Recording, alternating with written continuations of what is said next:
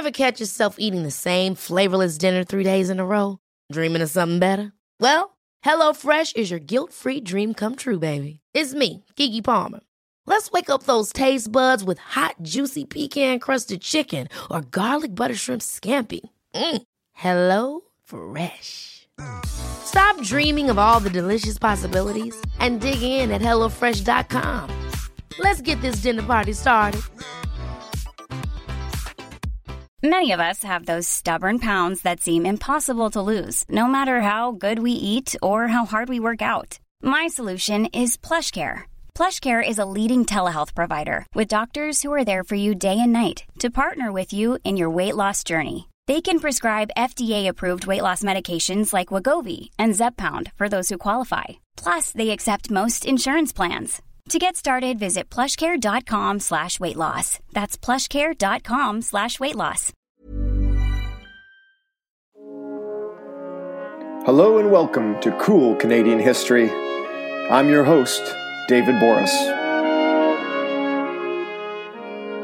Hello and welcome to Season 2, Episode 12, A Doukhobor Whodunit, The Mysterious Death of Peter Verrigan. On the morning of the 29th of October, 1924, at approximately 1 a.m., an explosion was heard somewhere between the small rural communities of Grand Forks and Brilliant, British Columbia. The source of the explosion, a CPR rail car in which 21 people were seated, eventually claimed 9 victims. Of the 9 victims, one was John McKee, a recently elected Conservative member of the provincial legislature, and another was Peter Lordley Verrigan, the spiritual leader of British Columbia's Doukhobors, a religious sect that settled in Western Canada from Russia in the late 19th century. Now, as of today, the incident has been deemed a murder, yet no culprit has ever been charged for the crime. An investigation launched in 1960 by the RCMP was closed unsuccessfully, yet due to the victim's status as the leader of a closed-off religious community, theories abound as to whom was truly responsible. Depending on who you ask, the answer varies as wildly as jealous lovers, Bolshevik assassins, the Canadian government, the Ku Klux Klan, and even Verrigan's own son. A reminder, as always, you can find us on a number of different platforms. You can find us on Facebook and SoundCloud just by searching Cool Canadian History. You can, of course, get our podcast for free on iTunes. You can find me on Twitter at Doc Boris, that's at DOCBORYS. And of course, you can always find us at our home, www.coolcanadianhistory.com. Now, if you go to our website, at the bottom of the page is a little PayPal button that allows you to donate to the podcast. Every donation is extremely helpful in allowing us to continue to bring you this bi-weekly history podcast. Now, before we get started, I'm sure the question you're asking yourself right now are, who are the Doukhobors? You see, the Doukhobors are a religious sect, a social and ethnic group that arose from Russian Orthodoxy sometime between the 17th and 18th centuries. Now, because of their pacifistic ideals, the Doukhobors came into conflict with the Tsarist government, which of course demanded military service from all of its subjects. Facing harsh discrimination because of this, many decided to migrate to Canada. With the help of the Quakers, who were another pacifist religious sect, and interestingly, with help from Leo Tolstoy, the writer of the great Russian novel War and Peace, he donated the proceeds of his novel Resurrection to the Doukhobor Migration Fund. With all of this help, the first Doukhobor settlers arrived in Canada in 1899. The Canadian government agreed to allow the Doukhobors to settle and agreed to their pacifist leanings. The group would be exempt from military service. The largest portion of the Doukhobors originally settled in homesteads in Saskatchewan, where the community proliferated with some success.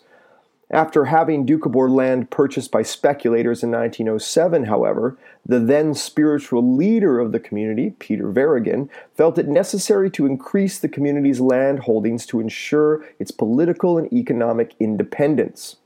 Verrigan then journeyed to the Kettle Valley in British Columbia, where he found land whose relative isolation and better agricultural conditions made it an ideal choice to establish the British Columbia Doukhobor community. By 1917, Verrigan established himself as the perpetual president of this new Doukhobor community. Now, the Doukhobors had always had a fairly antagonistic relationship with the state, both federally and provincially. In British Columbia, the Doukhobors clashed with the government over two key issues. The first one is the refusal to adhere to the Births, Deaths, and Marriages Registration Act, which was an act that Doukhobors felt gave the government the means to conscript them into the army. They also showed an ardent unwillingness to submit their children to all aspects of a public state-funded education, something they feared would teach their children in manners contrary to the Doukhobor religious teachings. The government, however, would use numerous legal methods to attempt to coerce the Doukhobors into adhering to their demands, while the Doukhobor community found numerous ways to resist. Now, a more radical group within the Doukhobor community, known as the Sons of Freedom, were the most public in their efforts to oppose the BC government. The Sons of Freedom were known for a variety of protest methods, including mass nude parades, that's right, nude parades, and the burning down of public and private property, particularly schools and their own buildings in protest. Now, no one was ever hurt in these arson protests. Now, the work of the Sons of Freedom caused serious consternation amongst British Columbians and even Verrigan himself. Verrigan labeled them anarchist nudes. And thus Verrigan sought to distance him and the mainstream Doukhobor community from these more radical members. Verrigan's summer home, interestingly enough, was burnt down in early 1924, which many thought was either an actual assassination attempt or a form of protest against Verrigan's attempts to distance the community from the Sons of Freedom. But it was later in 1924 that Verrigan was killed when an explosion ripped through the CPR rail car he was traveling in. The fact that the Doukhobors had such a contentious relationship with the government, and the fact that the community was heavily closed off from the non-Doukhobor community very much affected the way Peter Verrigan's death was investigated. On the day following the incident, initial reports claimed the source of the explosion was accidental. Large gas cylinders used to light the coach seemed to be the cause. However, after officials apparently discovered the tanks intact, Charles Murphy, the then general manager of the CPR, was quick to claim that an infernal machine, and I quote, "an infernal machine placed undoubtedly with an intention to kill Peter Verrigan caused the explosion," end quote. Following this report, several British Columbian dailies then published revised accounts of the incident, making it clear they now believed that the radical elements within the Doukhobor community were plausible suspects. On the 29th of October, the Globe and Mail confirmed the use of dynamite in the incident and claimed that, and I quote, "Peter Verrigan had many enemies among the fanatics who wanted him to discard modern appliances," end quote. The report then continues by stating that in some quarters it is argued that a time bomb was used to get rid of Verrigan. The press release issued by Charles Murphy also mentioned that Verrigan's life had, and I quote again, been threatened lately by fanatics on account of his progressive tendencies. Ever catch yourself eating the same flavorless dinner 3 days in a row? Dreaming of something better? Well, HelloFresh is your guilt-free dream come true, baby. It's me, Keke Palmer. Let's wake up those taste buds with hot, juicy pecan-crusted chicken or garlic butter shrimp scampi. Hello Fresh. Stop dreaming of all the delicious possibilities and dig in at HelloFresh.com. Let's get this dinner party started.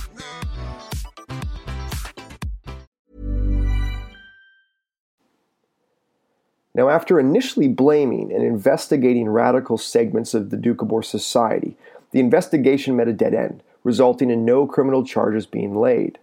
Yet, in 1932, a new lead surfaced with the testimonial of a newly questioned CPR locomotive engineer, a man named Joseph Blaney, who claimed that he had seen several Doukhobors come aboard the train and place luggage directly beneath where Verrigan sat in the train compartment. Even more interesting is the connection he makes between one of these men and a mysterious Russian watchmaker who appears very often in police reports during this period. The man in question, Metro Grishin, alias Dan Grenner, alias Dmitry Grenchuk, alias Jim Mitgren, alias Mitgrain, alias Mitgren, traveled through the Doukhobor community between 1924 and 1930. This smooth talker was first mentioned in a report in November of 1924, where, when interviewed under the alias of Dan Greiner, he claimed to be traveling around the community repairing watches. What is interesting is that throughout his stay in Canada, Grishin seems not only to have inspired suspicion from all authorities he encountered, but any time he was detained, he was quickly released. Authorities now worried that his watchmaking skills might be valuable to the Doukhobors in setting alarms or timing mechanisms on bombs like the one that supposedly killed Varagin. Now, with the connection of this Russian citizen to the crime, it's important to understand that public opinion and police interest seem to veer in an altogether new direction. This is indicative of Western fears of the spread of the Soviet Union and Bolshevism. Authorities and reporters alike began to theorize that the explosion was likely the result of a Bolshevik plot. Possible theories as to why the Soviets may have wanted to murder Varagin are his apparent resistance in having Doukhobors repatriated to the Soviet Union and his subsequent criticism of Soviet leadership. This connection to Russia was compounded further by the fact that Varagin's son and successor, Peter Petrovich Varagin, who we'll now call Varagin II, was seen by many as a potential Soviet sympathizer who may have been supported by the Soviet government. This claim stemmed from the fact that Varagin II had, at the time, members of his extended family working as minor officials within the Soviet government. Apparently, this fact alone was seen as ample proof to judge Varagin II as a Soviet agent. Now, in the early 1960s, thanks to new evidence consisting mostly of eyewitness testimony collected by a reporter named Sima Holt, who was working for the Vancouver Sun, the investigation into the death of Peter Varagin was once again reopened. Now, Sima Holt's work on the subject of the Sons of Freedom consisted of very harsh criticisms of the Doukhobor way of life. She described the Sons of Freedom with such colorful descriptors as backwoods mobsters and naked nomads. The work itself, Holt's work, is so spiteful that it has even been called hate literature by a British Columbian documentarian named Larry Iwashin. Now, across all the literature examined dealing with the death of Peter Varagin, Holt is the only author who directly and definitively accuses any one person of being responsible. You see, Holt weaves the narrative of Varagin II as a greatly indebted and immoral man who lived a lifetime of bitterness towards his father, and she argues that it is clear beyond any doubt that Varagin II was the man who masterminded the train murder. Holt's work did in fact convince the RCMP to reopen the investigation. However, this led nowhere. None of the evidence accumulated by the police helped in shedding any more new light on the case, and many of Holt's original eyewitnesses had either passed away or were now suddenly unwilling to testify. The matter was dropped for a third time in 1965. Now, the very few Doukhobor authors who have written on the Doukhobor community have generally avoided this topic altogether. In fact, many within the community believe, and some still believe, that Varagin was assassinated by none other than the Canadian government. Varagin II himself had said he knows who killed his father, and cast suspicions towards the government. Yet the code of silence within the Doukhobor community continues to baffle any attempts to crack the mystery.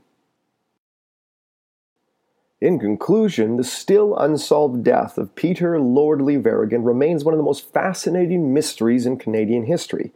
Over 90 years have passed since the incident, and innumerable theories exist ranging from the plausible to the absurd, and have been put forward by the public, the authorities, reporters, and even scholars.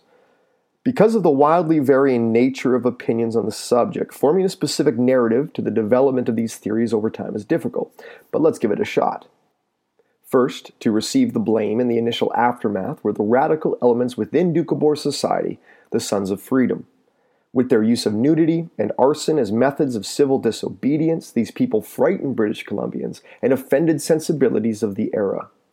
Later on in the 1930s, as a suspicious Russian citizen was associated with the crime, the Bolsheviks and not radical Doukhobors became the most plausible explanation for the murder.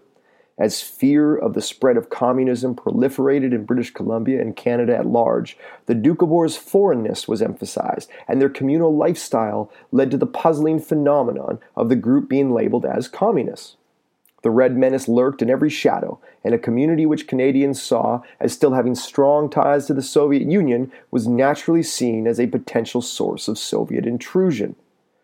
Finally, in the post-World War II period, a Vancouver Sun reporter releases supposedly new information placing the blame on Verrigan's son, but a reopened investigation goes nowhere.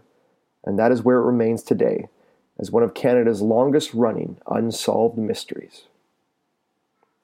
A reminder, you can find us on iTunes, you can find us on Facebook, you can find us on SoundCloud, and you can find us at our website, www.coolcanadianhistory.com. And of course, you can find me on Twitter, at Doc Boris, that's at DOCBORYS. I want to thank you for listening. For Cool Canadian History, I'm David Boris. Take care.